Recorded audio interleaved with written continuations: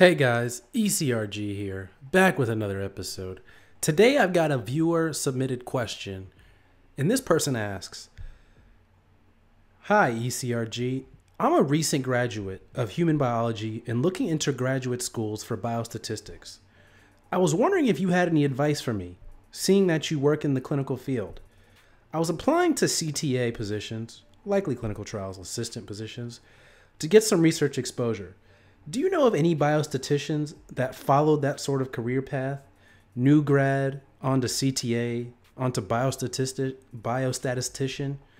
I understand that CTA is not analytical, so I was wondering if I'd end up being pigeonholed. Also, I'm not sure if you give free career advice, so I appreciate any assistance you can provide in the matter. Best regards. And they sign their name. So thank you so much for your question. This is really a unique question, and I really wanted to make a video on it because I'm sure there's some people out there in the blogosphere or in ECRG land that are interested in the biostatistics path and want to know how to be a statistician, especially in the clinical research field. Because there are other places where statisticians, that word's kind of hard to say, where statisticians are used, but clinical research can be hard to break into. So I think you're onto something really big here in the question that you asked.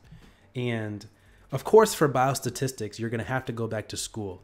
You're not going to be able to be that without some kind of graduate degree, whether it's a master's or a PhD. So that's good that you're already thinking that way. But something really good that I think you thought about was getting some clinical research experience early before you apply. And that's awesome. So the main question you asked was, if I get a CTA position, is that going to pigeonhole me later? And the answer is absolutely not. You need to get clinical research experience somehow, some way. And it's better to do that early so that after you get your graduate degree in biostatistics, that you can then go on and market yourself as having had clinical research experience. And then you're going to combine that with your biostatistics degree. So you'd be a great fit for a job in biostatistics because you already have clinical research experience. You understand how clinical research works. You understand the process, etc. So that's a great fit.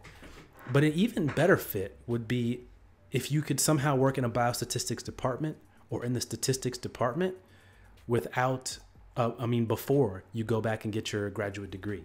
So I would say if you can get a CTA role or whatever role you can get in clinical research, maybe even a data management role, like a clinical data analyst or something like that, entry-level role, that would be great experience for you to do, and then go and get your master's or your PhD in biostatistics, and then you'd be a great fit to come back and apply years later when you've got your biostatistics master's degree to back it up.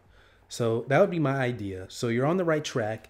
Definitely try and get some experience early, maybe even intern for biostatistics or something along those lines before. And one of the great things you could do actually is if you could somehow get a job in the statistics department in a CRO or a pharmaceutical company or some kind of biotech company. If you can get a job there before, work there for a year, you want to go to a place that has a pathway to repay your student loans. So a lot of these companies that a lot of people don't know, but a lot of companies will offer what's called tuition reimbursement. And what that means is for a certain amount, it's usually, it could be anything, but it's a lot of money. And you definitely want to take advantage of it if you can. Some will pay for it in full, your graduate degree. But especially if you work in a statistics department, they're more likely to reimburse you for that statistics degree. And that's much better than paying for it on your own, is having the company pay for it for you. So I'm not really sure if this degree is something you can do part-time or if you've got to do it full-time. But that's definitely something I would explore, is the tuition reimbursement, because there's no tuition like free tuition. So I would definitely look into that. But as far as your mindset of getting some clinical research experience before, then going and getting your degree and then coming back to the field, great mindset, great idea. We're behind that 100%. You will not be pigeonholed because you'll be using that experience to come back for something different, biostatistics. So great question. And I think this kind of mindset can be applied for other things in clinical research. Some of the more like niche areas, maybe like data management. I would not do this for project management. Maybe like medical monitor, some things like that. Because I talk about all the time in clinical research how degrees don't mean anything, but there are a couple things where the degrees do. For something like a medical monitor where you need an MD, or like a biostatistician where you likely need at least a master's to do it. Those are the things where you need a degree. But if you just want to make a bunch of money in the pharmaceutical industry, you don't need a degree for that. All you need is a bachelor's. There's a number of ways to do it. CRA being the one that comes top of mind, because there are a lot of things working for you as a CRA, and there's a lot of things that the other jobs do not provide. For example, your phone bill's paid, your home internet's paid. When you're on the road, you're not paying anything in expenses.